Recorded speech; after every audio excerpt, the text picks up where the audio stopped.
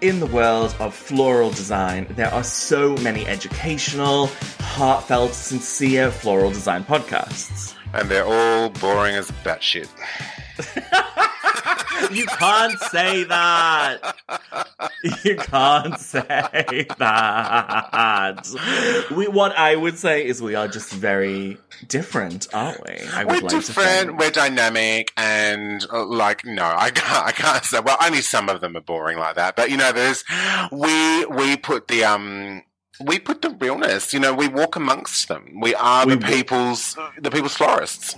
We are the people's florists. We are the people. We walk amongst you all. Yeah. How has your week been, my darling sister? It's been okay. It's about the 412th week of summer here. Oh. It's getting a little bit unbearable. Like we've had, I think that we've had almost a month straight of days over 30 degrees.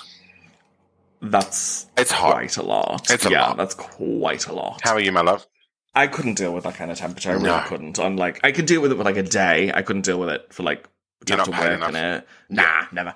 I'm good. Busy week this week. Lots of bits and pieces happening. We're starting to gear up for our summer. So, for us, we kind of start we've had 2 weddings so far in February. We have a couple in March, and then really from April and May onwards, that's when we kind of ratchet up to kind of full power. And this year, I was slightly horrified to see we have 50 weddings on the books, for this year. Simply because, COVID and rescheduling and everything kind of coming together. So it's just going to be a very full-on summer. Do not try to contact me between May and August because she's not taking calls. She's not taking calls. It's going to be phenomenally busy. So we've been, this time of year, we obviously, after Christmas, we put all our, festive props away, and we basically start cleaning and preparing and getting as much prepared as we possibly can, for all of our summer weddings, checking through inventory, ordering new inventory, prepping all the bridal boxes, or all of that kind of stuff that we can possibly do. And that takes time, love. Yeah, it does. There's nothing more annoying than you've got a big wedding or a week with a couple of big weddings on, and then you don't have everything prepped as well as you should. It's just irritating to me. I'm why isn't this done? That's what January and February exist for my business, really, to kind of get back to zero, get prepped, get ready. So we've been doing a lot of that this week, and when I say we have, I mean I haven't, but the team has. So someone else has. Yeah, someone else has, so that's great. I am very excited for our topic today. So the topic of today's podcast is, of course, epic failures in business. I want to know, Matthew, all about some of your juiciest, most toe-curling, most arse-clenching mistakes that you have made throughout your business career. Do you dare to share? How many hours do we have, love? 45 minutes, because you have to leave soon. Yeah, okay. Oh, girl, I think that if you don't make business mistakes, or if you pretend oh no, that wasn't a mistake, that was meant to happen, ha ha ha ha, you're just lying to yourself, love. It's important to sort of nod the mistakes and go, yeah, I did make a mistake here, how can I not do it again? And God, love, I have so many. Just thinking about it really does make me cringe, thinking about some of the things that have happened. Okay, well, dare to share one. Give us one example of something that you, the first one that springs to mind that makes you think, oh my God, I cannot believe I did that. Oh my God, there's so many. I feel like one big mistake in business I made was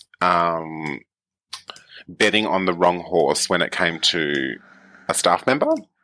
Oh, really? Yeah. Yep. I feel like that's, I feel like it's easy to be swayed sometimes with emotion in business, and it's so easy to make the wrong choice because you think, oh, I really like this person, we're going to have so much fun, and then you realize that they actually have no idea what they're doing. They're completely the wrong fit for the business in terms of capabilities, and what a pain in your ass that becomes when you have to then get rid of them.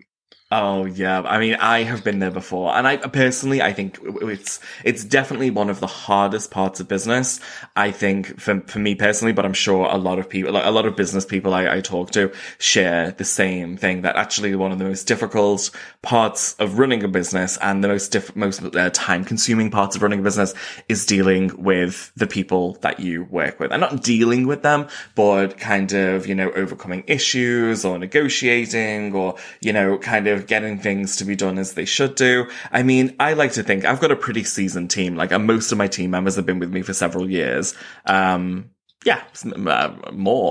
which is great. But it always comes up every now and again, having to have that kind of issue where something pops up, or you have to spend a lot more time than you kind of think you should or that you want to. I have one staff member whose issues, it's kind of like sometimes the same thing will come up again and again and again. And I feel sometimes like there's only so many times that I can be like trying to explain issues or trying to understand things or trying to put things in place that make things better.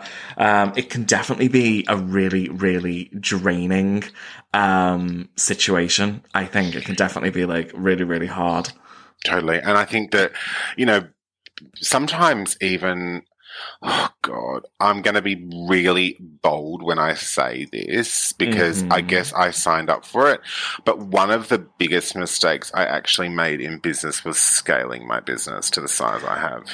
Well, can I just say that is like such a bold and revolutionary statement. To be honest with you. No, I'm being serious. I'm not taking the piss, because I think that so many people would look at the size or scale of a business like yours and go, wow, that's the dream. That's what I want. That's what I want. But you and I know that, so, the biggest business you can have and the more work you can have is sometimes really not the answer. Yeah. And it's a lot, and I think back to simple times, like we mentioned in life in general, I've definitely heard the term thrown around a lot of, like we lived in such simpler times when there was no social media and there was, analog mobile phones and things like that. And it's true, and I think that often about my business. I'm just like, God, when I first started and it was literally just me, four walls and like a bench and some scissors, and I just loved being a florist. That was the simpler time for me. And then the bigger you get and the more you scale and the more staff you take on and the more responsibility and things like that, it's just like, was this a business failure by me scaling to that size, or was it the right decision? Who can say, like whether it was right or wrong? But like, I look back on that and I think there's almost a little bit of regret, for scaling the business, because sometimes it does take the love out, like the bigger you get and the more responsibility you have, would you say?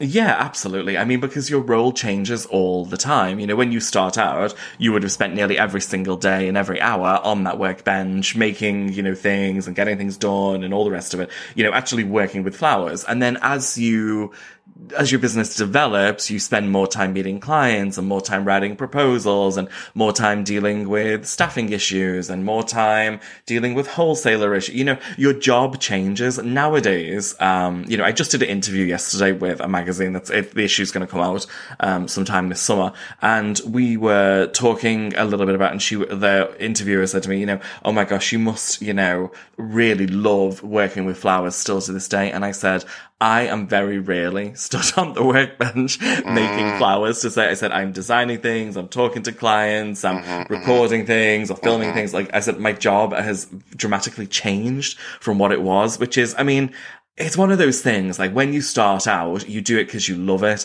but there is, and anyone in business or anyone thinking to get into business will know that your role does change as the business progresses. But I mean, the one thing I would say to you is that I actually wouldn't say that's an epic business failure. And I don't, it's not just because you're my friend, but you can only do as good as you can do at the time, knowing what you know.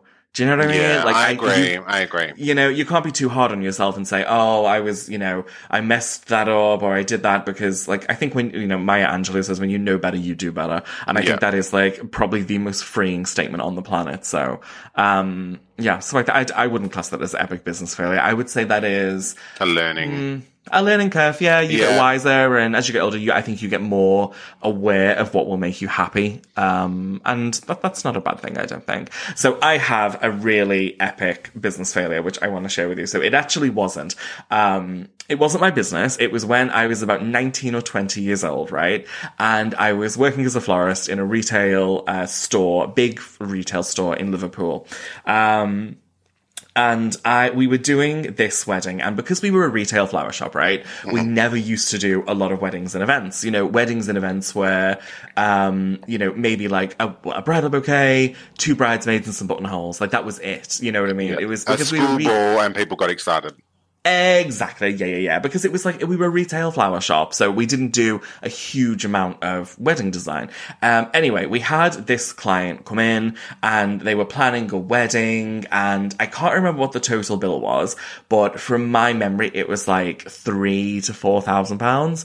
And in my head, because I'd never worked in weddings and events before, that was like the end.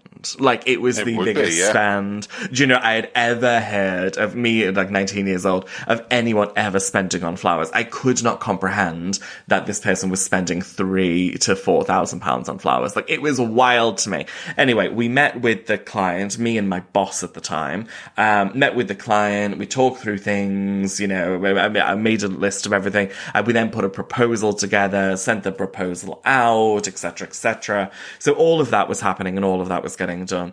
And it was they booked, and it must have been a couple of months into the process, right? And the bride comes to me the bride calls up my boss, right? And is on the phone to him. Now, because we were in a retail store, this will push you like so hard. We had little headsets that we would wear. So when you were when you were on the workbench, you didn't have to, the phone was like in the office. It was like a good, it was miles away. So you used to have to stop what you were doing, put down your bouquet or whatever you were working on, go and answer the phone. And it could be anything from like a telesales call to, it was back in the day when people did telesales calls, and all of that kind of caper was going on. So my boss had invested in these little headsets. So you could literally like press a button on your headset and answer the phone. And if it was something rubbish, you weren't going to waste any time. You could still carry on, making and doing whatever you were doing. So it was great. So my boss came out, he was wearing a headset, and he said something like, "Oh, I've just had this bride on the phone, right? What she's really after is, she's having big tall vases on the table, and what she's really after is like silvery water or silvery effect vases." And like, I would just point out, right, that this was way before I knew anything about weddings and events, and it was probably like 2006 or something. So metal vases I had never seen. I don't even know if they were like on the market then as like a very popular thing that people would have for weddings. And my boss was like, "How can we make the water silver? Like, how can we like turn the water silver so it matches what she wants?" And I said, "Well, I don't know, we could put like glitter in the water, but that's not going to really do anything. Like, it's going to sink to the bottom." And and we were just talking around, and I was getting like, I was a very gobby teenager, as you can imagine. And I said something along the lines of like, "What the sweet fuck does this woman want? Does she want me to like melt down some thermometers and fill the vases with molten mercury? Like, I have no idea what this woman actually wants me to do." And the microphone on my headset had picked that up. And she could hear every word of me ranting for about 30 seconds, going, "Oh yeah, and I'll just go and malt down some mercury and pour it into her vases for her." As you can imagine, a gobby scouse teenage me saying. And then my boss's face went white. He went right back into the office and then came out like 20 minutes later. And luckily he was laughing. He saw the funny side of it. He was like, "Oh my God, she heard every word of what you said." And I had to write a letter of apology to the bride to say that I was sorry for my comments. It was ridiculous at the time, but humiliating though. I know. I was absolutely mortified. Like, it was probably It was so embarrassing to me. And I will put that down to, you know, I was a gobby teenager. I didn't know really what I was doing. Like, I had no business really designing a wedding at all. Do you know what I mean? I was 19 years old. But then I would say, what are they doing hiring a 19-year-old? Yeah. Do you know what I mean? Like, let's be real. So yeah, that was one of my, I still look back on that and like clench my arse a little, and I'm like, yeah, that's a lot. Horrendous. That's a lot. Yeah, that was horrendous. Yeah, really, really, really bad. How about you? Your turn. What is the next thing that you can think of that is like highly embarrassing, or something that is just was a total disaster, and you were like, oh my god, this is not for me. This is not the day. Oh my god. Wow. Yeah. There's there's so many. I too have been definitely like foot in mouth a number of times. When it comes to that sort of thing.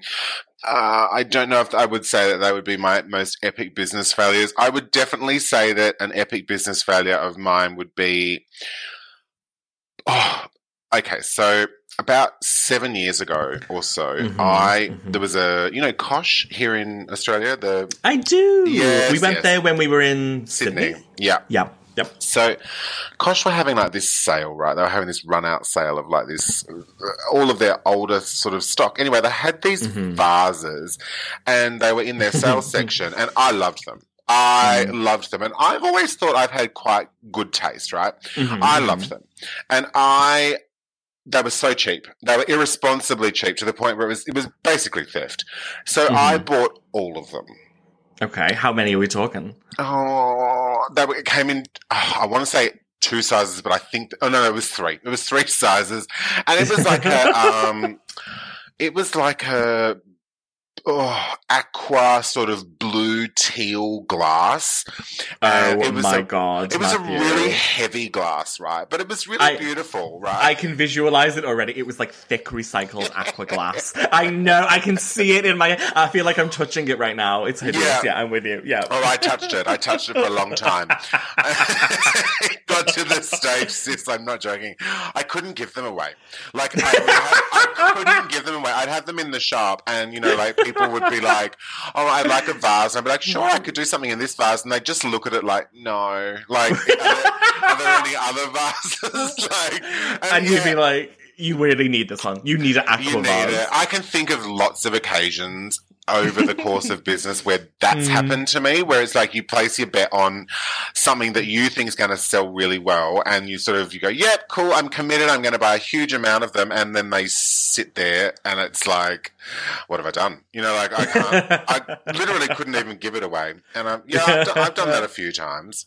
I can literally visualize these vases, and you sat in a pallet in the middle of them, just like 1,000 of these 100%. aquamarines. It's literally how it went, and I remember the day. I actually remember the day that they arrived, and they came to my very first shop, my old shop, and it was like maybe three or 4 pallets got dropped off, kind of on the street. God. Yeah, and I just remember looking at it, being like, "Holy shit, where are we going to put all this?"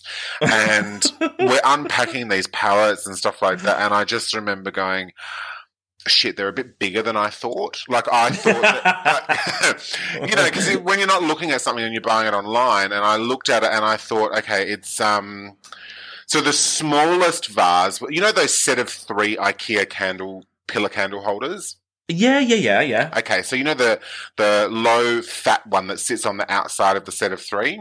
Yes. That was like the smallest, right? Oh. And I thought that would be like the biggest of the vases that I was getting. So I thought that they'd be really manageable and easy and like the right size. But the biggest one was probably like, oh God, like think of like a 2-liter Pepsi Max and like a little bit wider. Wow. Yeah. And no one needs like recycled aqua glass that size. No one. I don't think anyone needs aqua glass anyway. No, they didn't. But that is so funny. That's hilarious. And you know what? I guess in those situations, we've all done that where we've bought things that at the time we think are like the end. And then afterwards you look at it and go, I was such an idiot. What the hell was I thinking? Yeah. Yeah. Did I spam out here? Was I high when I bought these? 100%. Like, we've done that before. We've just been doing a big clear out, as I mentioned earlier, of our warehouse and going through our props and stuff. And my God, there are some hideous relics up there. From times gone by, you know, we've been going through it, and what the girls have done is they've gone through everything that we possibly have, and anything that is kind of like questionable, we kind of put to one side. I'm not exaggerating. I have hired 2 skips last month. Girl. 2 skips to get rid of like stuff we don't need, stuff we don't use. We have like loads of stuff that we're going to do like a little sale with. But honest to God, like I looked at all of this stuff and I was like, oh my God, you've wasted so much money here on like all of this stuff. But that's just a learning curve, isn't it? Everything is. Okay. So my next kind of, business mistake. It's not so much, I don't think, a business mistake, but it's a little bit, it's super fun and embarrassing. So I thought I'd share it anyway. Okay. So you will know this story well, but I don't think our listeners will. So I did a tour of Australia with you, I think like maybe 5 or 6 years ago now. Something like that. I don't know. And we stopped off in Melbourne. We spent a fair amount of time there because we did something at the garden show there, which was wonderful. And then we had a demonstration there as well. And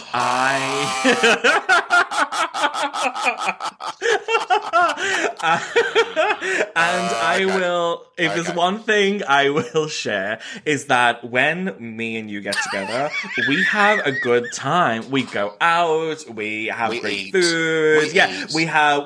We really, you know, it's a celebration of our friendship. Yeah. And we had been to some places. We had been, I believe what triggered it, but I could be wrong, is we went to some rotating restaurant in Sydney, which was at the top of some tower. Yes. And I think I ate alligator or whatever. Anyway, that's what I'm blaming it on. Yeah. It did not sit well with me. I have never felt more sick in my life. You were discoloured though. You know when people say, "Oh, she's green, she's a bit sick," like, you were discoloured. I will, and because you are ginger, it gives you a base note, so it allows you to waver from warm to cool shade.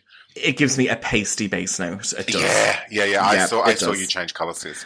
I remember having to prepare that demonstration. So obviously, if you've never done a demonstration before, dear listeners, you spend like a day or so preparing and kind of getting everything together and, you know, like getting everything kind of to a half-made state at least. So that when you're on stage, you can finish it in like 10 minutes and, you know, everyone thinks, you know, it's wonderful. You're wonderful. So I remember preparing in one of the classrooms that we were, of the place that we were holding this demonstration in. And honest to God, throughout the day, I have never shit myself more. Nearly. I didn't really, but I was so close to it several times throughout the day. I remember being like bent over the workbench thinking I could die here. Like, this is where my body may lay. Proper crook.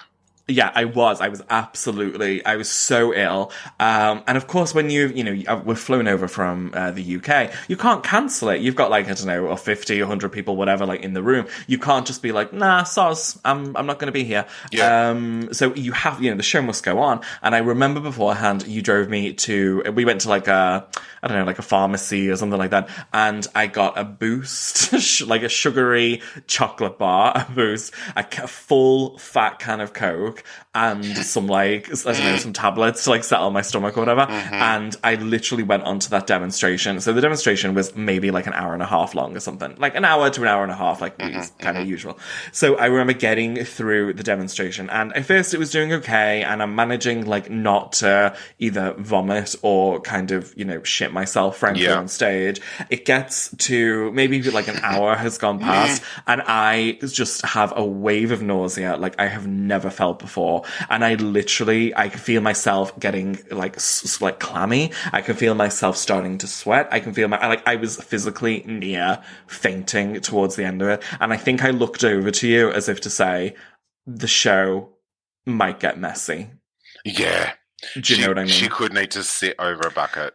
She could need to sit over a bucket. And I remember you stepped in and you were like, right, I think I was at the end of a piece. I think I maybe had like one more piece to go or something. And you were like, thank you so much, ladies and gentlemen, for joining us, And let me tell you, I have never ran faster to a bathroom than I have done after that show. It was I actually still remember that night vividly. And I remember you like doing this really like clenched cheek upright walk, being like, I just have to go. It was just, I just have to go.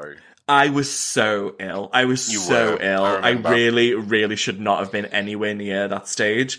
But you have to. Do you know what I mean? Like, it just stands out in my mind as probably the worst demonstration I've ever done. I can't, like, the people in Melbourne must think, oh my God, I'm never asking him back ever again. He was horrendous. Because the one performance I did, it was awful. It was awful. And I like to think that when I'm on my game, I can give a really good show. I think Absolutely. I can be chatty and, funny and, engaging and all the rest of it. And I don't take things too seriously and all the rest of it, all that kind of good stuff.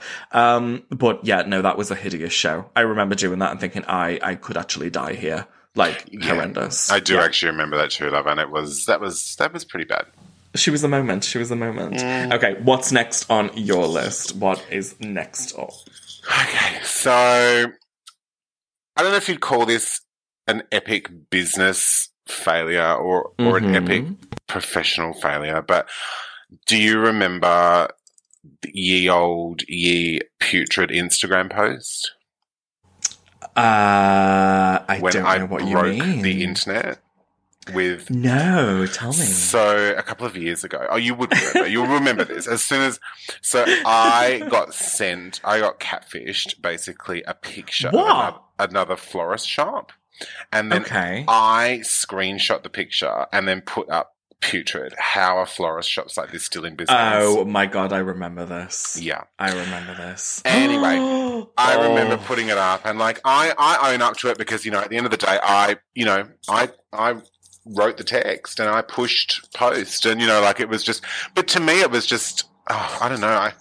I can't say that I meant it, without malice. And I feel like the intention was pure. I don't know how to word how I felt about it, but I just felt it was an example of like, how? Like something you'd say amongst friends being like, how does shops like this still exist? I haven't seen a florist shop like this for 20 years. Do you know what I mean? Like that sort of thing. And I just shared it in the wrong way, in the wrong forum, and I copped it, as I rightly should have, because at the end of the day, I didn't think about, one that, the person that actually owned that shop could possibly even see what had been written.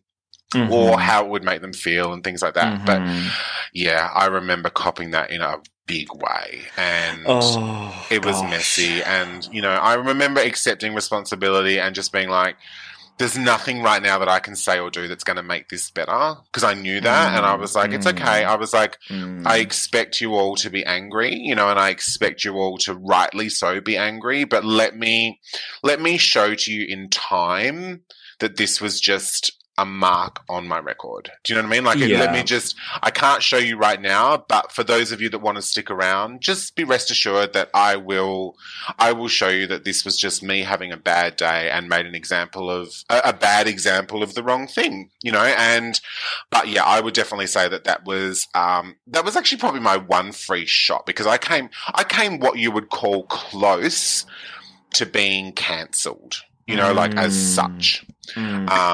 Yeah. Can I just say though, like, I remember you going through that, and I remember seeing it from the outside, and I remember obviously hearing it from the inside, from, our discussions and things. And I think that at the end of the day, what you did was not a good thing, but neither was it a crime. It was not the world's worst thing that anybody has ever done. But it has a way of feeling like it is when you're going through it. Do you know what I mean? Absolutely. It really feels like the biggest, scariest, oh my God, this is crazy, da da da da da da da da. And that can be really, really difficult and really hard to kind of go through at the time. But I mean, if there's one thing, I mean, I don't know if you know, but over here we have a joke of a prime minister. He is just hilariously awful. He's terrible. And he has been going through like the worst crisis ever with this like Partygate thing, essentially. Like for the past, I don't know, kind of like year or so, whilst we have been under like a million restrictions and whilst we've been unable to do anything, you know, have parties, have weddings, all of this kind of stuff, him and his staff at 10 Downing Street have been partying it up. They bought a champagne fridge and like not on one occasion, on about 20 occasions. Like it's seriously bad. Like to the point where, you know, letters of no confidence have gone in. It's been debated, you know, so many times in our parliament. It's a big news story. The police are now investigating. The Prime Minister has been cautioned. Our Prime Minister has been cautioned by the police. Wow. And there are up to 50 staff in Downing Street that are currently, they've had to answer a questionnaire in the past 2 weeks as to their involvement in all of these parties, and they will be found. If so, it will be proven by CCTV and all the rest of it, and pictures have come out and all this kind of, it's basically, it's horrendous. They're all going to be fined. They've all broken the law, all the rest of it. But our Prime Minister is still in a job. And let me tell you what I have learned from Boris Johnson. If there's one thing that he has taught me, it is that if you hunker down, you can get through nearly anything. Mm-hmm. You know, if you just kind of say, this is today, it's not going to last. This is just right now. It's just a moment in time. I'm not a bad person. Yes, I make mistakes. Everybody does. But I'm just going to stay true to myself, hunker down, and you'll get through it. Yeah. God, it's full on though, isn't it? Because it's like, I feel like in business as well, like in this, exactly as you said, in business, we find ourselves in situations often where you think, what the hell have I done? Or what have I signed myself up for? You know, like, and that can be like, I can think of situations where, you know, like I've, you know, fit out stores that I've got, you know, and you're taking out a bank loan for enough money that you could buy a house. Do you know what I mean? Like just to get a store off the ground, you know? And it's like, it's moments like that where you literally sit there thinking, oh, what the shit am I doing? You know, like this is, you know, and having to have that faith and self-belief that you're doing the right thing. And sometimes you don't even know. You don't even know if you're making the right choice, you know? Like it's just, you're just going, okay, I think we're good. I think. Yep. I don't know. Yep. Like, you know, and it's just sometimes you don't know whether it's the right thing or not until you are at the other side. Yeah, absolutely. I mean, I think sometimes when you're in business and you have your own company or your own business, I think sometimes the public and everyone from the outside can hold you to a really high standard. And I think sometimes it's fair, and I think that you definitely need to be responsible in business for what you do and how you're doing things and, you know, operate with integrity and all the rest of it. But at the same time, sometimes I do think, oh God, give me a break. Do you know what I mean? Like sometimes it can be a little much, I think, to have to put yourself out there time and time again and to run the gauntlet time and time again. It can be really hard sometimes. And exhausting. I think sometimes, I don't think business people get enough credit for just how hard it can be. I mean, sometimes, right? I've been dealing with, a couple of different companies over the past kind of 6 months to a year where I'm dealing with a lot of people who are obviously employed full time by, you know, the companies or company that I'm working with. And there are some moments when I'm dealing with people in marketing or in PR or in, you know, different departments. And I get off the phone with them after having a frustrating meeting or going round in circles or things taking weeks to get done. And I am literally like, God, I can tell you're employed and not self-employed. I can tell that you have never had to hustle so hard to, you know, keep the lights on, keep the wheels turning, keep everyone employed. Because I do think there is, I mean, this is a very controversial statement. This could probably be my big business mistake. I do think there's a difference. I think once you've been self-employed, once you've had your own company, you know the value of a pound. You know the value of a dollar. You know how hard it can be to make money, and you know how all of the trials and tribulations and all of the stresses and all of the anxiety that can come with, you know, actually being in business and having to turn a profit. It's so much easier to be employed. It's so much easier to be employed. It's also a good thing to, when you're in business, to also have, I don't want to say this because it's like, I don't want to give bad juju to people that are, you know, trying to set up their own business, but sometimes you almost need to have a little bit of failure. You know, like you need to have Absolutely. you need to have a couple of slaps around, you know, where it's just like, hang on, there's a warning here, you know, like you shouldn't be doing this, or you know what I mean? Like there's that, you know, and I think once you've had those failures, big or small, it helps because it's like putting little markers on your past that remind you. It's just like, oh, that's right, we did that and that didn't work. We no one's doing aqua glass anymore. Like, do you know? Like, was anybody ever doing aqua glass? Let me tell you. No, I don't think so.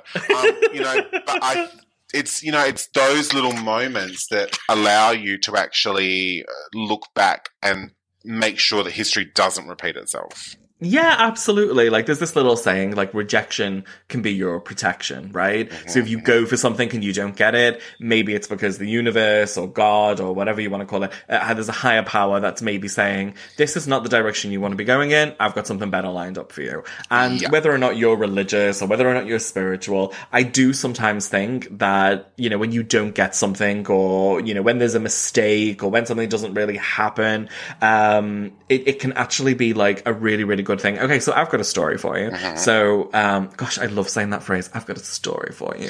I feel like Oprah when I say it. I've got a story for you. Sit down and listen. So I was approached a while ago. This is maybe like 3 years ago now, 4 years ago. So it's ancient history. And I was approached by a TV production company and they were doing a TV show, on flowers, and they were it was like going to be a mix of like flowers and plants and all the rest of it. And I was like, okay, yeah. Because secretly I am, you know, the next Delta Goodrum. So I was like, I'm ready for this. And I was like, okay, this is cool. We can see what this happens. And I went for first of all, I had to do like record myself and do like a screen test. And like had a couple of an interview with a producer, and then an interview with, I don't know, like a producer or like a researcher or someone. I don't know who it was. So we did all that and that was fine and passed both of those stages. And then they said, oh, we'd love you to do a screen test. So, like in person. So I went down to London for the day. We did like screen tests. They asked me loads of questions, you know, gave loads of answers, all of that kind of caper. And then they were like, yeah, you're great. Like you're in the final 4 to be the host of this TV show. And I was like, well, naturally, like when are you going to tell the other 3 they haven't got it? And we were going through the process of it and they were like, right, we just need to do some like pairings and put you with different people and see how you get on. So we did all of that. And then they were like, right, we'll be making like a decision soon. And the commitment for filming, I think was like 10 weeks or 12 weeks or something. And that's quite a long time. And it was being filmed, I think, like from the August through to like the October. So it wasn't like my mad busy period, but we're usually super busy, in September with weddings. And to block out like 10 weeks, I was like, oh my God, this is like a big commitment. So it was difficult for me to kind of keep those dates whilst waiting. And the production company were, you know, there was delays and they were like, we're sorry, we're still looking at things. We'll let you know. And this dragged on for like months. Easily over, easily over like a month maybe. And then in the end, I was like, I called up the producer one day and or text them or whatever, and I was just like, look, like, do we have an update? Like, it's becoming really, really difficult for me to keep these dates free. And she replied, the producer, oh, hasn't anyone been in touch with you? We made the decision last week. I'm so sorry. And I was livid. I was so angry that I felt that I'd been really disrespected. No one could bother to get in touch with me. You know, this producer who had been my contact all the way through had been like, we'll be in touch. So, you know, my boss will be in touch. You know, the exec producers will be in touch, all the rest of it. It just went on and on and on and on. And then I felt at the end, that it was such a blow off. They were like, the decision's been made. Like, didn't someone call you last week? And I was absolutely livid. I was so annoyed. And the rejection at the time, I was like gutted about. Like, I was like, gosh, this could be like my big break. This is how I'm going to get a star on the Hollywood Walk of Fame. And I was so annoyed. And I thought, you know what? That's fine. We'll see what happens. You know, it is what it is. Everything happens for a reason. Cut to like a year later or whatever. And the show came out and it was... horrendous. Like, it was slated in the press and didn't do very well. It only got 1 season. It was never recommissioned. And I remember watching the first episode and I remember thinking, thank Jesus, I didn't have to present this. Thank Could God I you didn't get that job. imagine? Oh my God, I would have been mortified. I would have been absolutely mortified if I had to be like, look at this giant orangutan I made. Like, no, horrendous. Like, I just remember for awful. that show, the day that. Do you remember how I was supposed or was put forward by you to be a guest judge on the show, and I couldn't do the filming because it was on the setup day of Leeds Castle. Oh, was it? Yes. Yeah, So the filming for the thing was on the setup day or the 2 setup days or whatever it was for Leeds Castle, and I couldn't do it. And the most infuriating thing is that it was being filmed like 5 miles away from Leeds Castle. Yes, it was, wasn't it? I know, yeah, I remember. Yeah. Infuriating. Yeah. But yeah, no, I'm kind of, yeah, there was definitely a reason there for you, my love. Like, God. I was livid though at the time. I was so I remember annoyed. the key word floating around and being thrown around at the time was disrespected. She's been disrespected. It was. Yeah, it was bloody disrespectful. It's no different to when you send a quote to a client and they ghost you. Yes, absolutely. Yeah, it's that kind of level. Like, have the respect. Like, if they knew, I had made it very clear that 10 weeks is an awful long time to try and hold completely free in a diary. I've already got previous commitments. Let me see what I can do. But I had been in touch several times to let them know that, hey, this is going to be like pretty tricky for me to do, and I could really do with knowing sooner rather than later. And I understand that I wasn't the center of their thinking. You know, they have considerations from their, the people who are funding the show, and they've got to think about the audience, and they want everything. You know, I understand that I'm not the epicenter of everything. It's a shame, but it's true. And in that situation, I felt that I had done everything I could to kind of communicate that this was pretty difficult for me to keep everything, open. And I just felt completely and utterly disrespected. But everything turns right in the end. It was absolutely right that I didn't get that job, and that's absolutely fine. And I'm thankful that I didn't, but at the time I was devastated. Yeah, so there we are. Yeah. Girl.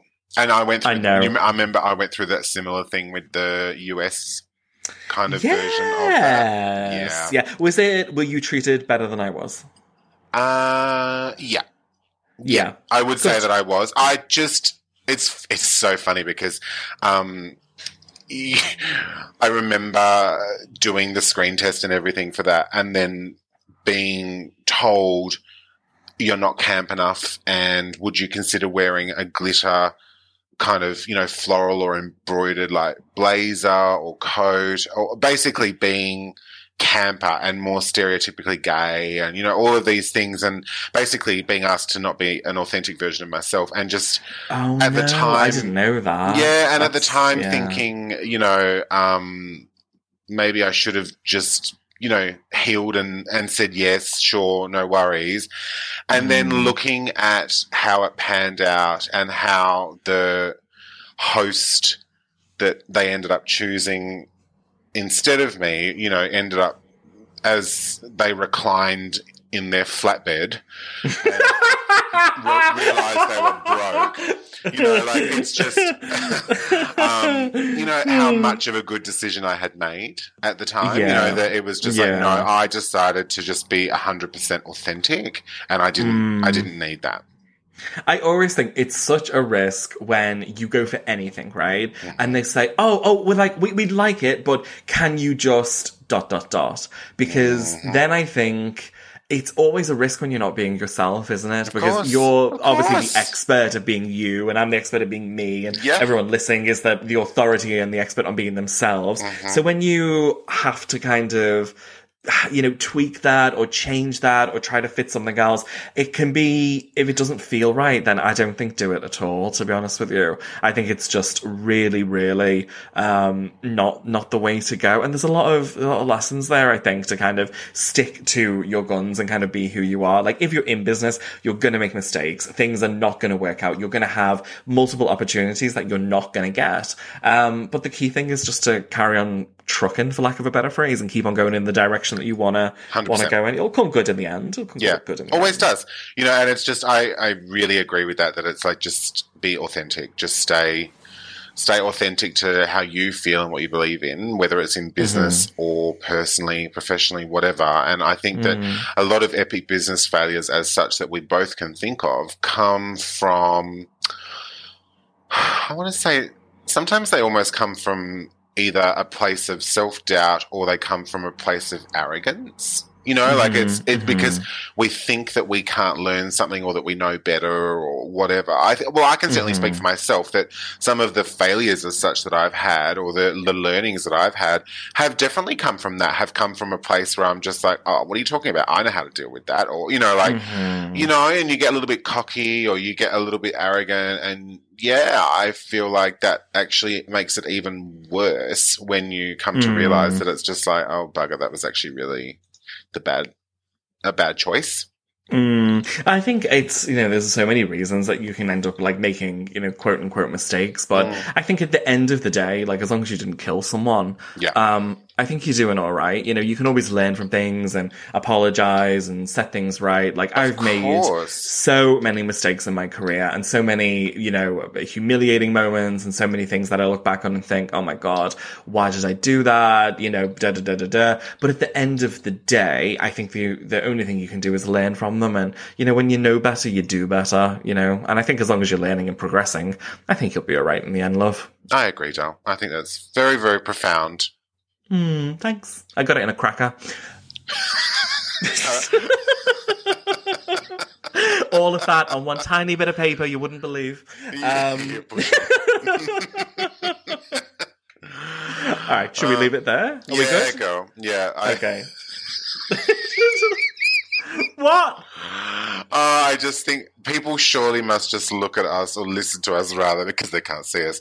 Listen to us and go, what are these two idiots on about? Like, honestly, it's like our weekly gas bag. Do you know what I mean? It's our weekly chat and people just have the privilege of listening to it, you know? Like...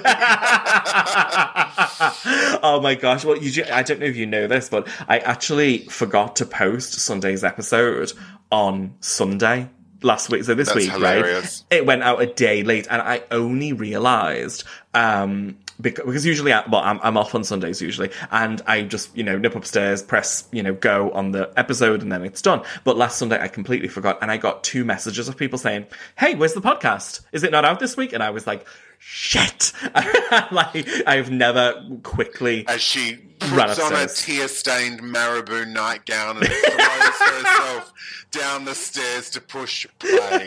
Yeah, I did. I literally was like, spilling my martini as I went, like mascara running to hit play. It was butterflies hilarious. Dropping into display cases. Love, like as the walls trembled as she went down the stairs. The butterflies were weeping. Honest to God.